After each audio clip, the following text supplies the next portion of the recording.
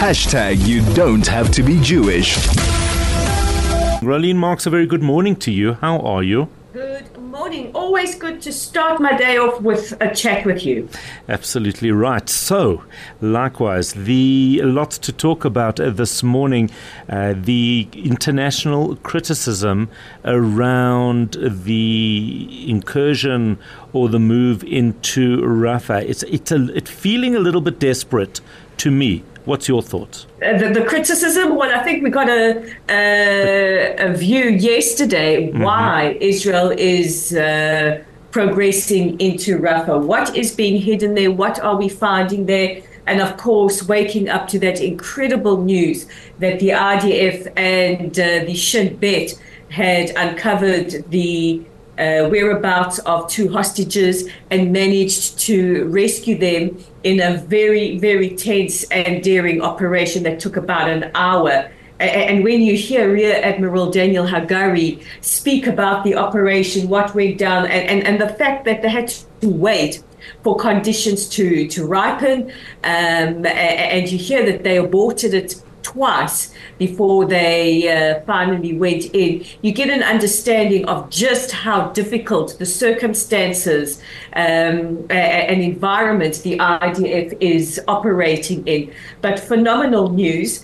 But Israel also realizes that international criticism is growing.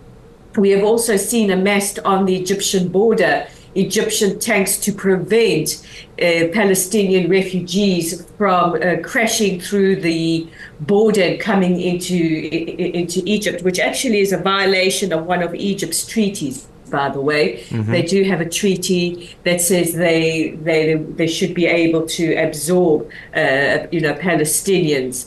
But I guess, some treaties work, some treaties don't, Howard. So we are on a very limited time schedule. President Biden has made it very clear that he supports Israel. He supports Israel's war to defeat Hamas, but that any operations in Rafah have to take civilian casualties into consideration and civilian safety into consideration. So and tremendous pressure. We're seeing Jordan now getting involved, the king making a comment about condemning the October 7th attack, but also obviously not being particularly supportive of Israel. Well, one thing he has done is he softened his language a bit with President Biden. In these past 4 months, we have heard some very, very strong, very aggressive language coming from the king and his wife, Queen Rania, who was one step before October the 7th denial, which really, really inflamed people's emotions here in Israel. But the king is on a world tour. He wants to try and mobilize support for a ceasefire, and softening his language in the presence of President Biden, saying that the October the 7th attacks are against Islam. He says no Muslim would condone that, and that is certainly what we are hearing from Arab Israelis who have doubled their support for the state, saying that they fully support the state of Israel. And saying that he wants a permanent ceasefire along 1967 lines. Whether or not Israel will agree to anything along 1967 lines is a separate negotiation. But the king making his position known, albeit with slightly softer language. And is that important? How much weight does he hold in the region? Well, this is a very, very interesting question because, why are Jordan and Egypt so terrified of Palestinian refugees coming into their country? They'll tell you we don't want anyone to be displaced. Is that it? We know that the Egyptians don't want any Muslim Brotherhood, which, of course, Hamas is an offshoot of, coming into the country. And when the IDF progresses through Rafah, and of course, we won't know what their military tactics are. But, what will we see there?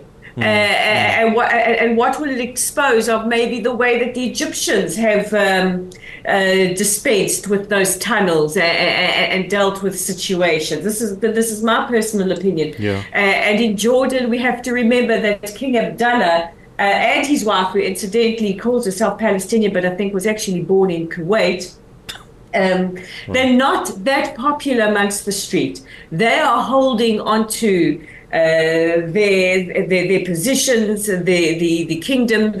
Jordan is a monarchy. It's not a constitutional monarchy. It's an absolute monarchy. They're holding on there with dear life, and they don't want anyone coming in and sort of stirring up more anti-monarchical sentiment.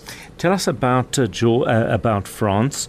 They seem to be, and it's quite interesting because France pushing for a positive movement in the north of Israel. And I found that fascinating because while everybody's focusing on Gaza, we know that Hezbollah poses a tremendous threat, obviously backed by Iran. And France now becoming a little bit involved there. Well, what is very interesting is that we have seen, despite some of the murmurings by President Macron, we've really seen France stepping up to be an ally of the state of Israel. France very involved in trying to get medications to our hostages. We still don't have confirmation. France has actually demanded proof and confirmation that those medications have gotten to the hostages.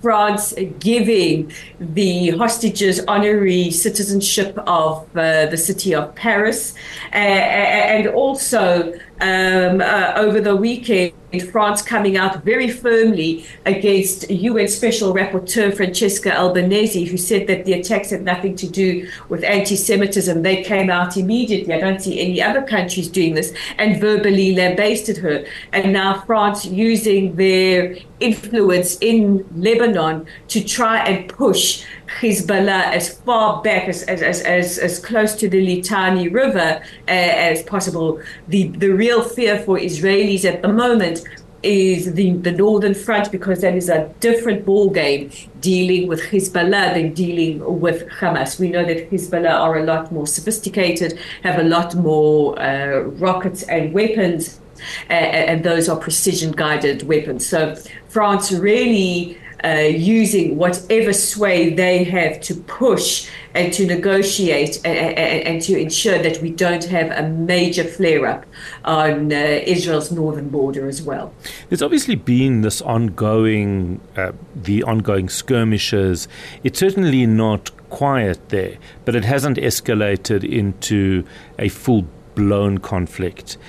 Is that nervousness, do you think, on Hezbollah/Iran, or is this maybe because of international pressure? Do we have any sense? I think they're very much controlled by Iran, and perhaps Iran hasn't given a green light yet. And Israel has said, to quote our defense minister, our noses of our warplanes are pointed north. And they've certainly seen that, when you fire on us, we will not only fire back, but we've also seen those targeted assassinations of Hezbollah leaders. So Israel, flexing its muscles firmly, saying, don't start with us because we're ready.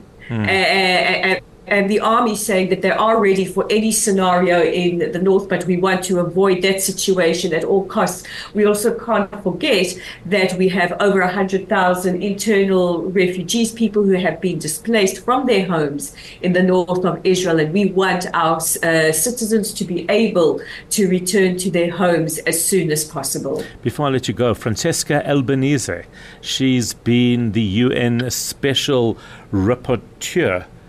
She's been denied entry into Israel. I couldn't think of a better decision myself, but she's apparently quite upset about it, Rolene. Well, to quote our Foreign Minister, Israel Katz, the days of Jews being silent are over. Francesca Albanese is a known agitator. She was lambasted by the French government over this weekend for saying that the October the 7th attacks had nothing to do with Judaism, and they were a response to decades, the usual drivel that because apparently apparently a dispute justifies the rape and burning of babies. Freedom raping. You know, freedom rape is a big thing at the moment. Rape resistance. Rape resistance. I was under the impression that we pulled out in 2005. Maybe Francesca didn't get the memo, but she is a known agitator, and the Israeli Foreign Ministry saying, that's it, no more visa for you. You will not be entering Israel. I think it's a brilliant decision. It is 6:47. I'm Howard Feldman. That was Rolene Marks with our first Israel report.